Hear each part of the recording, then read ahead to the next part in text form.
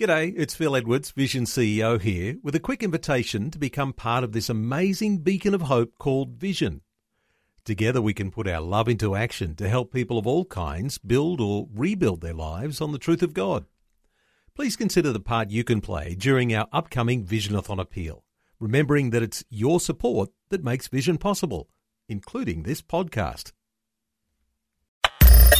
Audio on demand from Vision Christian Media. Jesus said, "If you hold to my teachings, you are really my disciples. Then you will know the truth, and the truth will set you free." Peter says that the grace of God is upon each one of us in a different way. He puts it this way: as each one of us has received a gift, minister it to one another as good stewards of the manifold grace of God.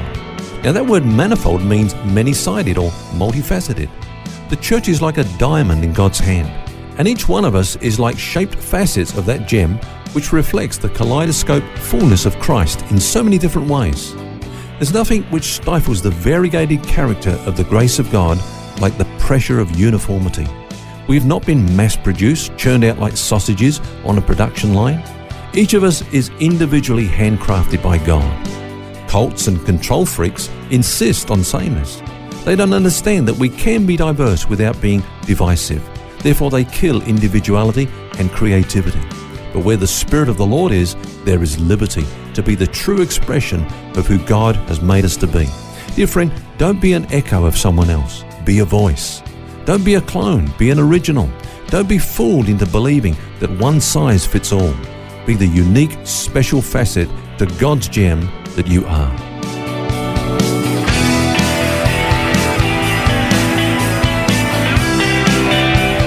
This is Set Free with Ken Legg. And welcome to the program. It's Phil here, along with author and pastor Ken Legg. And our subject this week, My Church, My Family. Now, Ken, I like that phrase you just used there, that we can be diverse without being divisive. Yeah, the church is like a human body. It's unity in diversity. People often talk about the church needs to be united. Well, the unity of Christ's church is actually a fact. It's a reality. Jesus has only got one body, and from the moment that we're saved, we're immediately baptized into that body of Christ. We're joined with all the saints throughout the world and throughout all the ages of time. And so unity in his body is a fact. It's not a goal. But we tend to think of it kind of organisationally, though, like we're striving to unify everybody, but you're saying it's not actually like that. No, it's a living organism, not an organisation. So let's ask the question, all right, what is it that provides that unity in the body? So look at it, first of all, physically. I think there's two things. First of all, there's blood. Mm-hmm. On the surface, it appears that there's no unity, say, between my foot, my earlobe, my kidneys, but the same blood nourishes the cells in every part of my body. If that's cut off to any member, that member of my body will perish. Yeah. Now, okay, in a spiritual sense, it's the blood of Jesus Christ that unifies us. We're all in Christ's body because we've been washed in his blood, cleansed from our sin, and made righteous. Okay, what's the second thing? The spirit, the human spirit. You tell me where it is. You can't localize it, can you? It's not even, you can't say it's in this organ or in this limb or in this part of your body, in this gland, you know. It's unified with your body. Yeah, it's intricately a part of it. So to a degree, it's present, you could say, in all members of the body. Now, it's like that with the Holy Spirit. The same Holy Spirit who indwells you, Phil, is indwelling me. You know, Paul says if anyone does not have the Spirit of Christ, he's none of his. So we partake of the same life. And so our unity is a reality. Of course, though, at times the church just seems anything but united. So how does that work? Yeah, I agree. That's why Paul says that we are to maintain the unity of the Spirit in the bond of peace. In Ephesians 4, he says that there's a sevenfold unity. Let me just read those to you. He says there's one body, one Spirit, just as we're called in one hope of our calling, one Lord, one faith, one baptism, and one God. So those 7 things, you could say, unite us. So we don't produce this unity. Our unity is a fact. But what Paul is saying is now you maintain that unity that you have in the bond of peace. He talks about the fact that, you know, it's attitudes that will maintain that unity in the bond of peace, you know, being lowly in mind, being humble, esteeming others better than ourselves, not competing with each other. So unity is a fact.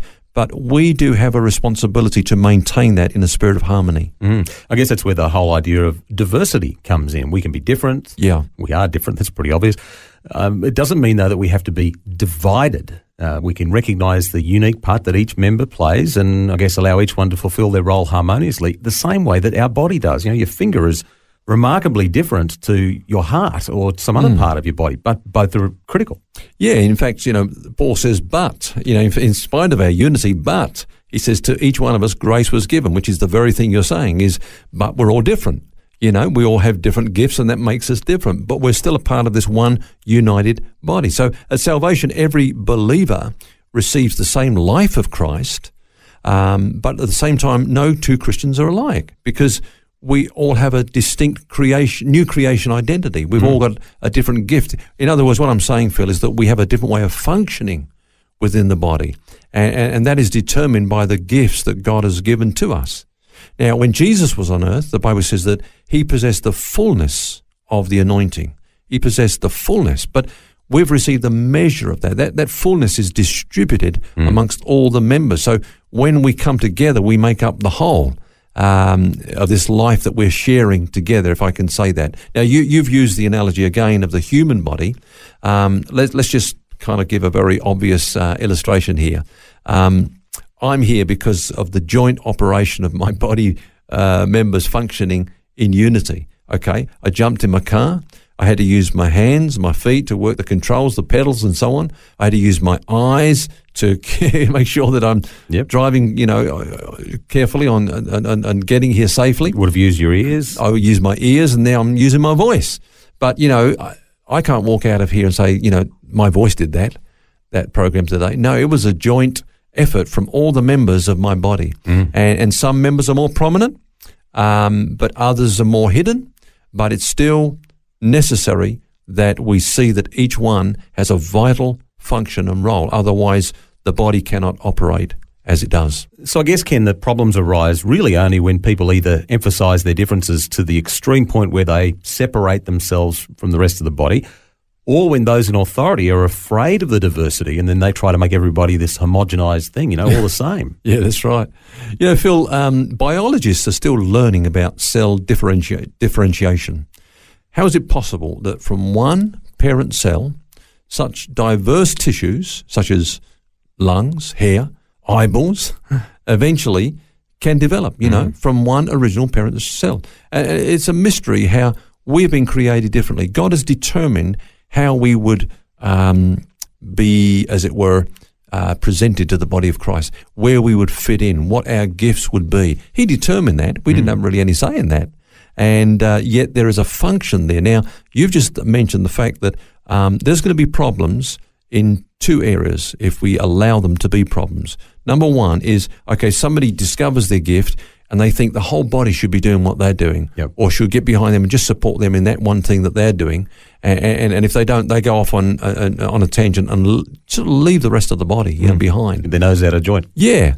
But then, of course, from the leadership perspective, as you've alluded to, and I'm in leadership in a local church, I can see someone that's different to me and get threatened by that. Say, oh no, my job is to try to get them to be like me or to be like us and to conform. And so what I will do is that I'll actually militate against the creativity and the difference that, or the distinction that God has given to that person.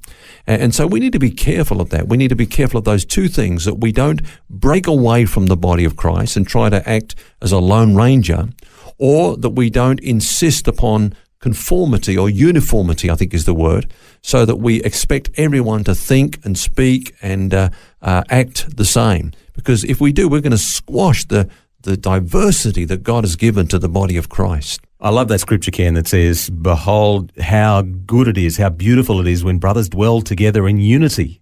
Yeah, that's Psalm 133. And in fact, actually, you read on in that psalm, Phil, it goes on to say, it's like the oil that was poured on the head of the high priest, Aaron, and that flowed down over his beard. Over his beard. Now, his beard was a long beard. So where was that beard coming to? It was over the breastplate, and on the breastplate were the 12 tribes. Yeah. Okay, each one was different. Each one had its role and its function, but the anointing was on them all.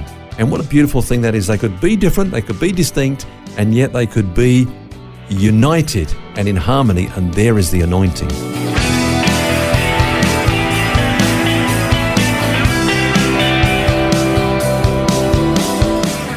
That's all we have time for today. Join us tomorrow as we continue our conversation on My Church, My Family.